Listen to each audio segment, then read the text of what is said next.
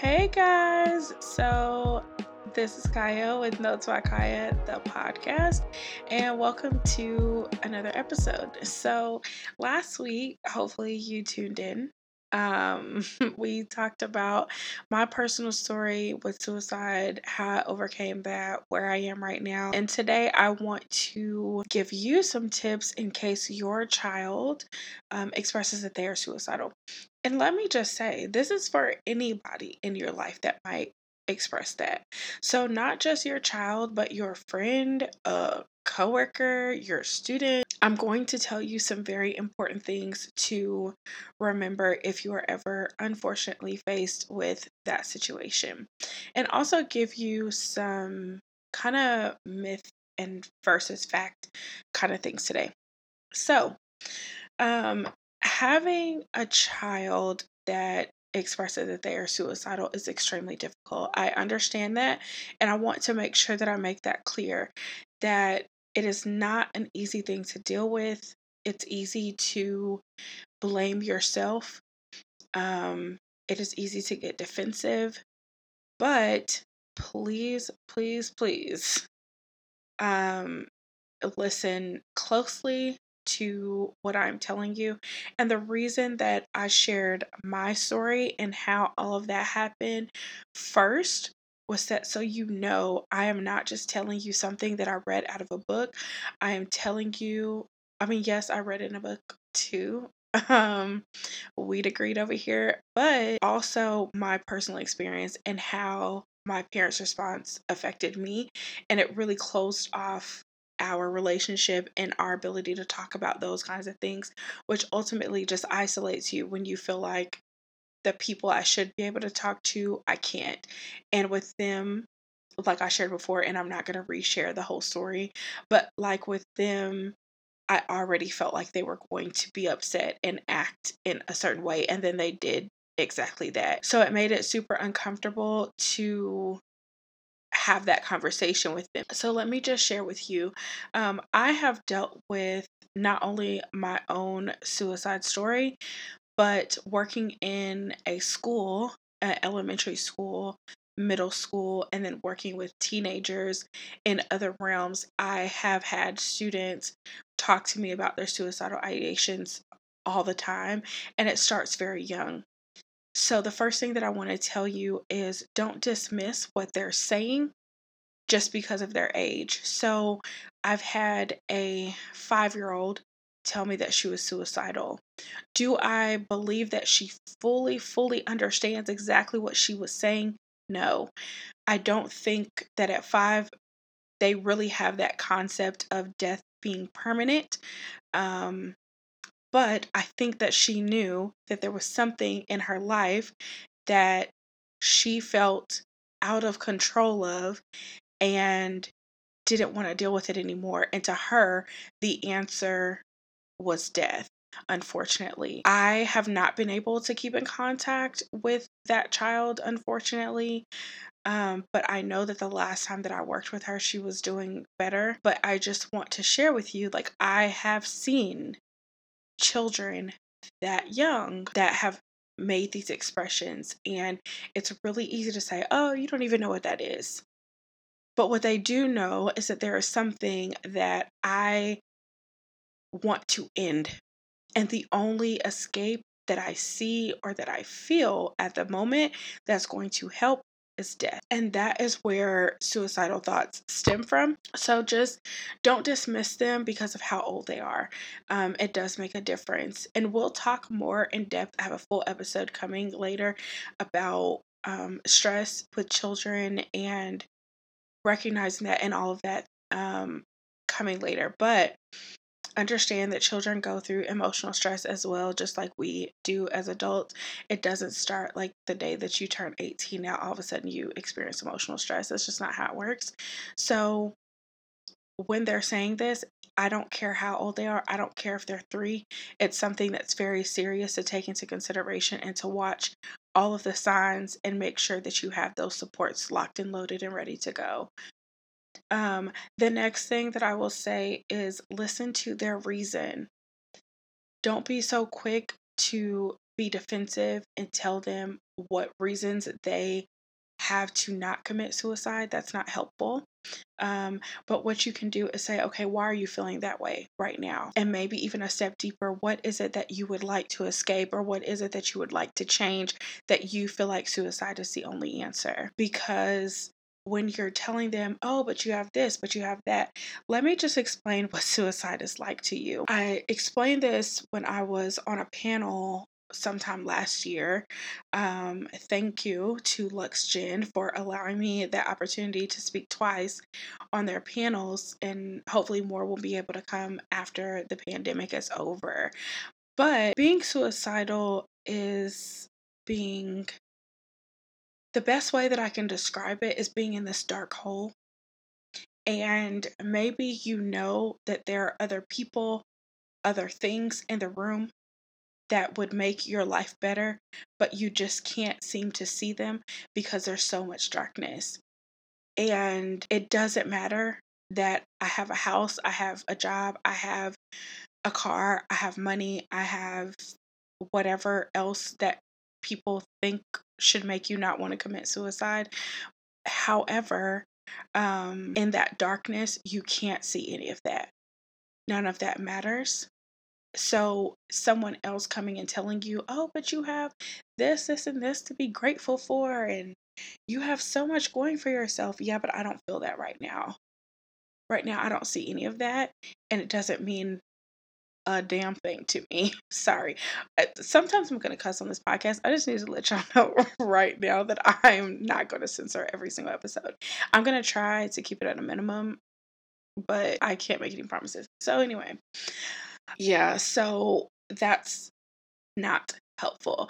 And on the same token, do not make it about yourself.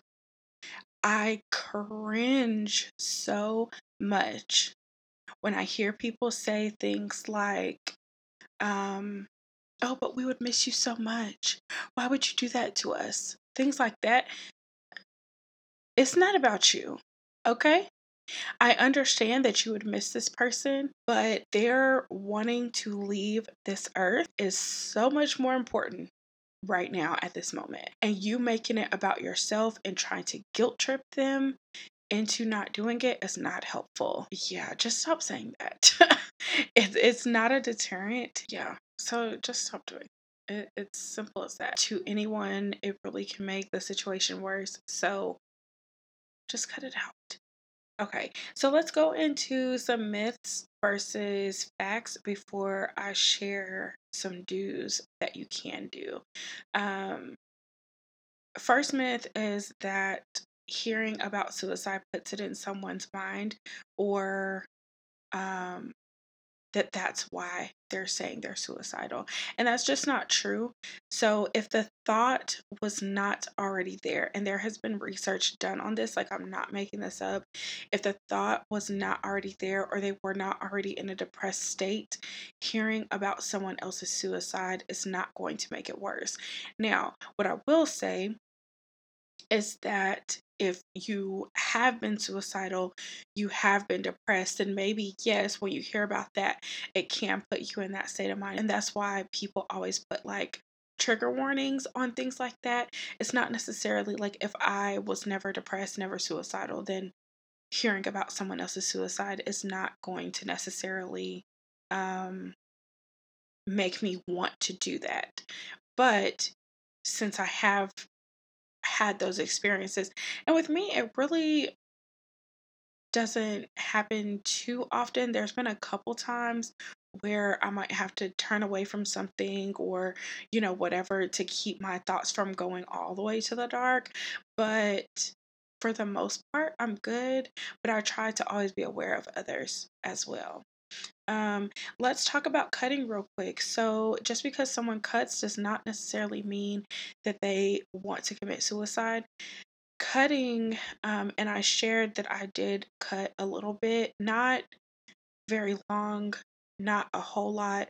A lot of times I was scared of the pain, and so my cuts were not very deep or anything like that. Cutting is, I don't even know how to explain where this idea comes from, but it's obviously a very common thought process that when you are dealing with a lot of emotional stress and you feel stuck and you feel all this pressure, then a lot of times it's like, maybe if I inflict physical pain, then the emotional pain won't hurt so much.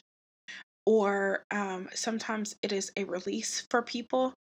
Um, so when you do that, it can, trying to be careful about my words, y'all. But when you do that, it's almost like you can breathe a little bit. And I'm not at all saying this is a viable option, or that I'm not suggesting this at all, but I'm just explaining for people who don't know and don't understand that cutting a lot of times is just an alternative to emotional pain. Some alternatives, if you have a child that sometimes cuts, I've seen work rubber bands on the wrist. You just have to be very careful because that can become a self harm tool as well. Maybe something that they can pull on or squeeze when they feel that, but replacing it with something else that is not physically harmful can help. I mean, for some students, I would say, or some children, I would say maybe having a rubber band on the wrist that they can pull and pop. But at the same time, like I said, that can become a self harm tool as well. And so we don't want to replace self harm with self harm. What we want to do is give them an alternative to where they can still feel that escape, still feel that release, but at the same time, not be mutilating themselves. Another myth is that suicidal thoughts, there's a video that's on YouTube, and I'll try to remember to link this in the description so that you can view it. But basically, she's talking about how having suicidal thoughts is not always equal being suicidal. And I know, to those who have not felt it, that sounds like the craziest thing. Like, what are you talking about? But there are moments where I feel like suicide would be much easier than the things that I'm going through. Then I wouldn't have to deal with any of the stress, any of the things that are tearing my life apart, or I feel like they're tearing my life apart. Um, but at the same time, I don't want to kill myself. I don't want to necessarily die. I just want this pain, this stress, or whatever else is causing it at the time. I want that to stop. And at the moment, it feels like nothing else will work except for being dead, being gone. Sometimes it feels like my everyone else around me would be better off without me here. If they don't love me anyway, they don't care, um, or that I've caused them a lot of stress, and so it would be much better on them if I wasn't here. However, that doesn't always necessarily mean that I want to kill myself. Sometimes suicidal thoughts are fleeting and they come one minute and then they're gone the next. I can't even tell you how many times in the last month I've thought about it. But I was never to the point where I actually had a plan and was going to do it. And that's very important as well. That when someone doesn't have a plan, it doesn't necessarily mean that they won't and that you shouldn't take it seriously. But what it means is they haven't gotten that far. And that's a good thing. So I do suicide assessments all the time. And one of the things that I ask is, do you have a plan? And I kind of know from there what we can do. If they don't have a plan, then I most likely would not say, okay, you need to go inpatient. I might just say, okay, we need to implement these few things to help you regulate your thoughts a little bit. Let's get into some news. So do be supportive. And I know that that can be hard. It can be hard to do because you don't know what to do. You don't know what to say. Sometimes you don't need to say anything. Sometimes you just need to sit with a person, be available to them, maybe send some kind notes every now and then. Um, But being supportive a lot of times means not doing all those things on the don't list that I listed earlier. It means saying, even if, like, if you haven't been there, I don't understand what you're going through. Please don't lie and tell people that you understand when you don't, but I'm here for you if you need me.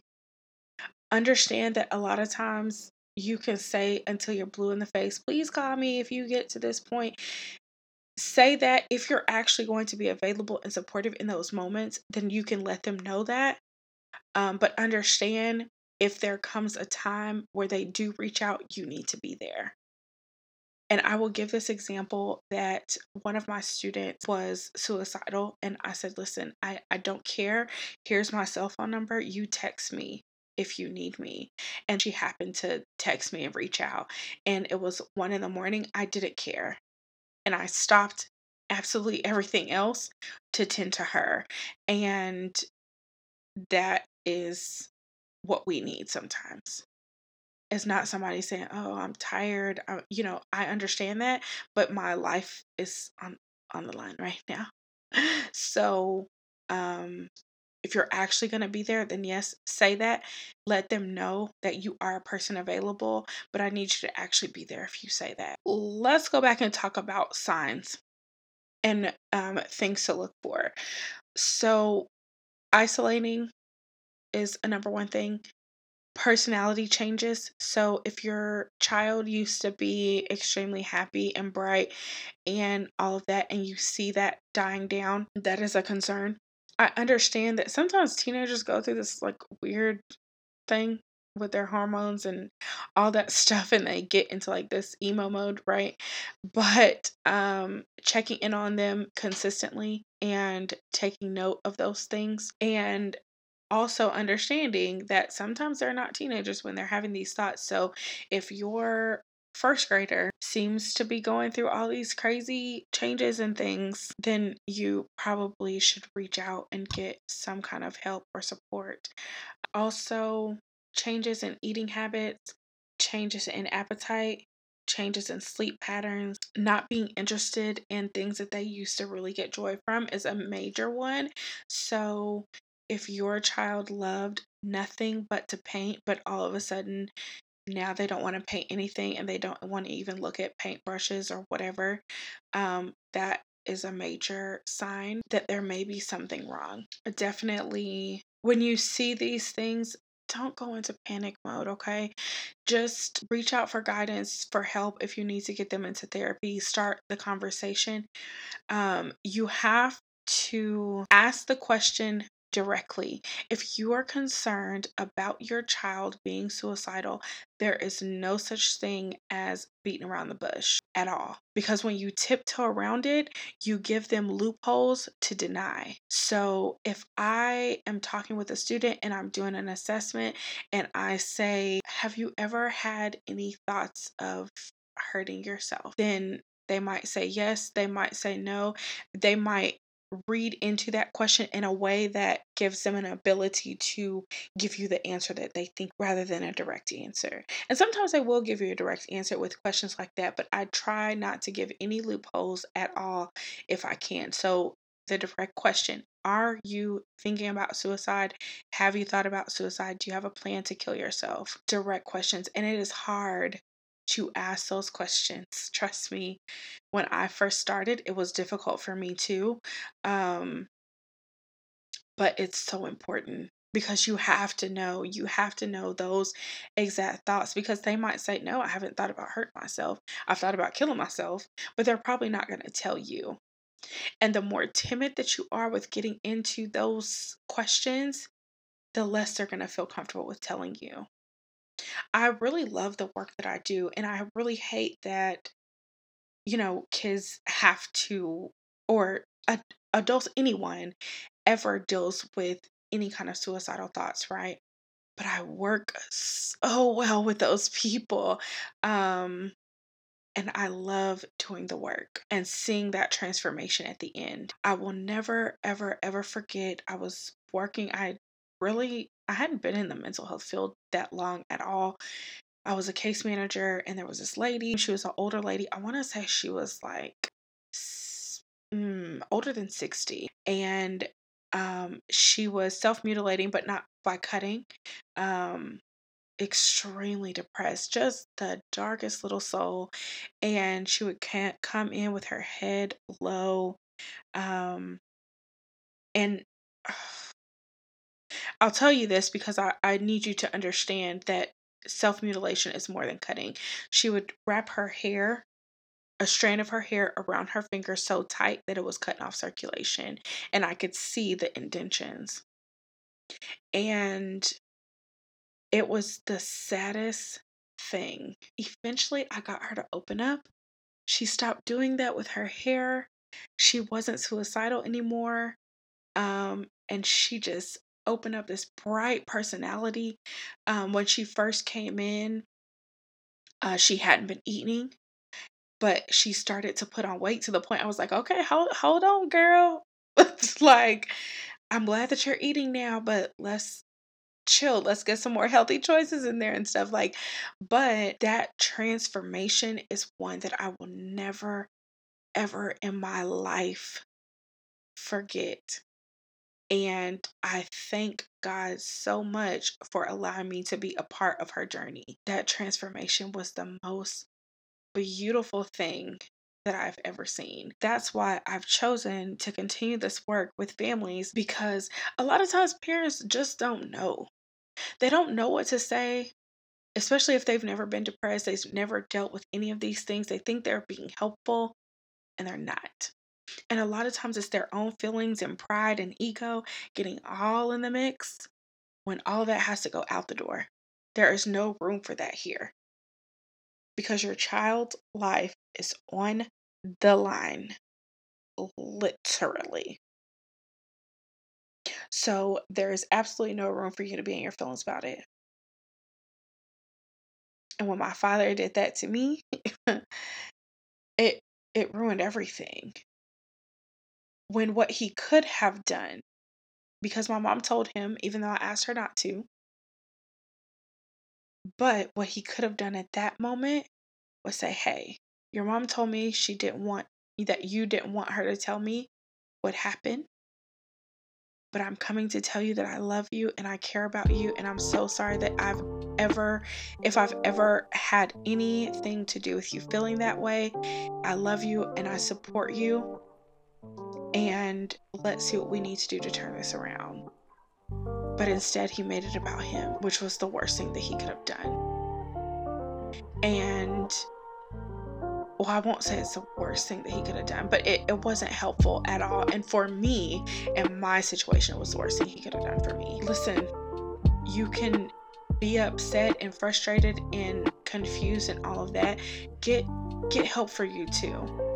And that's my next do, is get them help and support, professional help and support. Do not drag them to the pastor to braid this out of them. And I'm not even joking.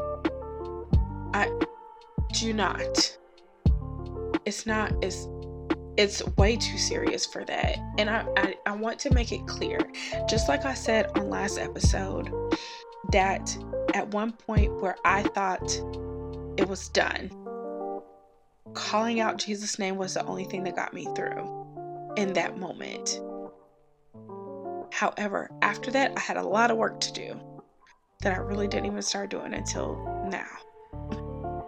Yeah, please get them professional help, because what you don't need is a pastor coming in and saying, oh, it's just the devil, it's just demons, it's just, no, this is real. And not saying the demons and all that stuff is not real, but what I'm saying is, what you don't want is someone religious acting like this isn't something serious, that doesn't understand how the mind works, doesn't understand how emotions work, and how all of that plays into different things. Please go to a therapist, send them to a therapist, okay? And then you get your support too. And that's what I'm here for. So my Healthy Parenting 101, that's what it's there for. It's to help parents learn how to support their child when they're going through things like this, so that I can teach you, number one, how to communicate with that child, what things to say and not say. And I also include the child in our sessions so that you all can see what is really going on. Okay. So, and I'll just say notesbykaya.com is where you can find information on booking those sessions with me. But this is so important to me. So important that I really want that to be the focus of healthy parenting from here on out, to be honest. Because so many parents they just don't know. And you make these mistakes and suicide is final. You don't get another chance. You don't get an opportunity to take what you said back. You don't get a chance to, oh, they were serious. Yeah, now they're gone. So that's why I say have those uncomfortable conversations, because it is much better, I promise you, to go through that uncomfortable conversation now than have to deal with that grief later. Because with that grief comes guilt and so many other things that you can't even imagine. And I don't want you to have to. So, in all seriousness, if your child has come to you and said, I am depressed, I am suicidal, if the school has come to you and said, hey, your child said this, we had to get an assessment done, whatever, contact me. Let's work this thing out, because they need your love and support more than anything in the world. And if you are not prepared for that, or you don't have the tools for that, it can be detrimental. And your family is worth it. Let's try to do a quick recap. Be supportive, get them help if they needed professional mental health assistance. Get support for yourself by going to notesbykaya.com and booking that discovery call so that we can do this. And yes, absolutely pray for your child, but that professional help is important too. I cannot tell you how many times I have seen religion drive this wedge between parent and child, because they just don't see it, but it's important, extremely important. So be supportive as much as you can. Watch your words, watch what you say. It's all about being mindful and putting that relationship first. Talk to them, ask direct questions. Even if you are just concerned after listening to this episode and you're like, I wonder if my child ever has thought about this, go ask them. Open that door, but be sure that you're opening a supportive door and not one that's going to shame them and, well, why didn't you tell me? It's not about you. Sorry, it's not. So if you're going to ask them, do so, and be careful about the words that follow.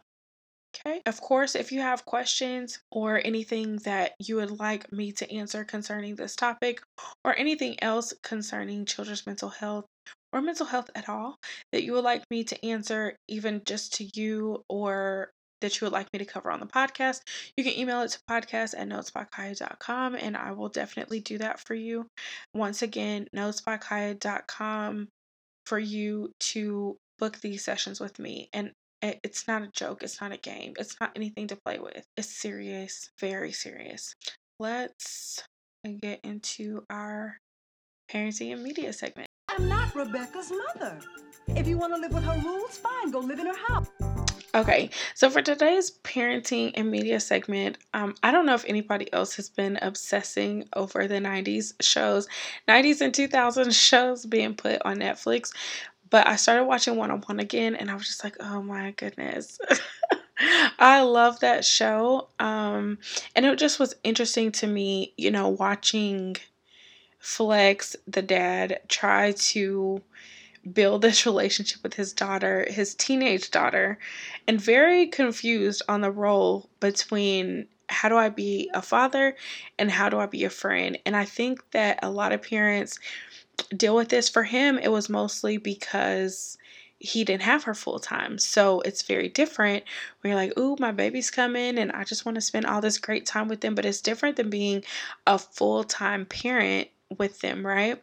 So I wanted to just highlight that sometimes it can be difficult to balance the two. And people always say, "Oh, I'm not your little friend," different things like that. But sometimes your kid does need you to be that a little bit to build that relationship, a relationship where your child respects you, but then at the same time can feel comfortable sharing with you and feels comfortable with like going out with you and things like that, and is proud to say, "This is my parent, this is my mom, this is my dad." And so I think it's important to find a balance between the two so that you can have this good relationship where you're not pushing this, "I'm your parent, I'm your parent, I'm your parent." Yes, we know. Okay, you don't need to remind us every day, every 2 seconds. We know. But also, there is, and that grows over time with being able to be friends, um, and being able to build a more friendly relationship. And so, I'm not saying that you're going to be BFFs with your 5-year-old. However, there should be a level of comfort with them being able to come and tell you whatever it is, good or bad, and share with you because they do feel there's a relatability there. And I just feel like, especially in Black families, we've been so focused on building such a wall that they're not telling you anything. And that's not good. You want to know the things, okay? You want to know what temptations they have. You want to know what things they deal with at school. You want to know those things. Trust me. But when you're so focused on, you need to respect me, like, that doesn't work. So it was just interesting watching that first episode again and just seeing his major struggles with, okay, how do I balance this? And then with Brianna having to learn, okay, I'm not an adult. Like, I like for my parent to treat me as if I am and give me some independence, but I don't need all those responsibilities. That was interesting, and I just wanted to bring that up because I feel like it is such a struggle. It's just very important to find a line, a dynamic that works for you, to where your child is not keeping things from you all the time, but is also respectful of you in the relationship and the dynamic. So if you have any media clips or anything that you want me to talk about on the show and react to, just email those to podcast@notesbykaya.com. Okay, well, that wraps up another episode of Notes by Kaya, the podcast. I thank you so much for your love and support, especially with last week's episode. That was very difficult for me to get through, but I truly appreciate it. Once again, if you have questions or anything that you would like me to discuss on the show, email those to podcast@notesbykaya.com. I will also let you know that before we had it set to where episodes would go out on Fridays, but we're actually going to move that to Wednesdays. That will give us a little bit more time to discuss and engage about the episode on social media, and it just works better. So look for new episodes on Wednesdays. Please be sure to share, subscribe, leave comments where you can, and give us a great review. Talk to you next week. Bye.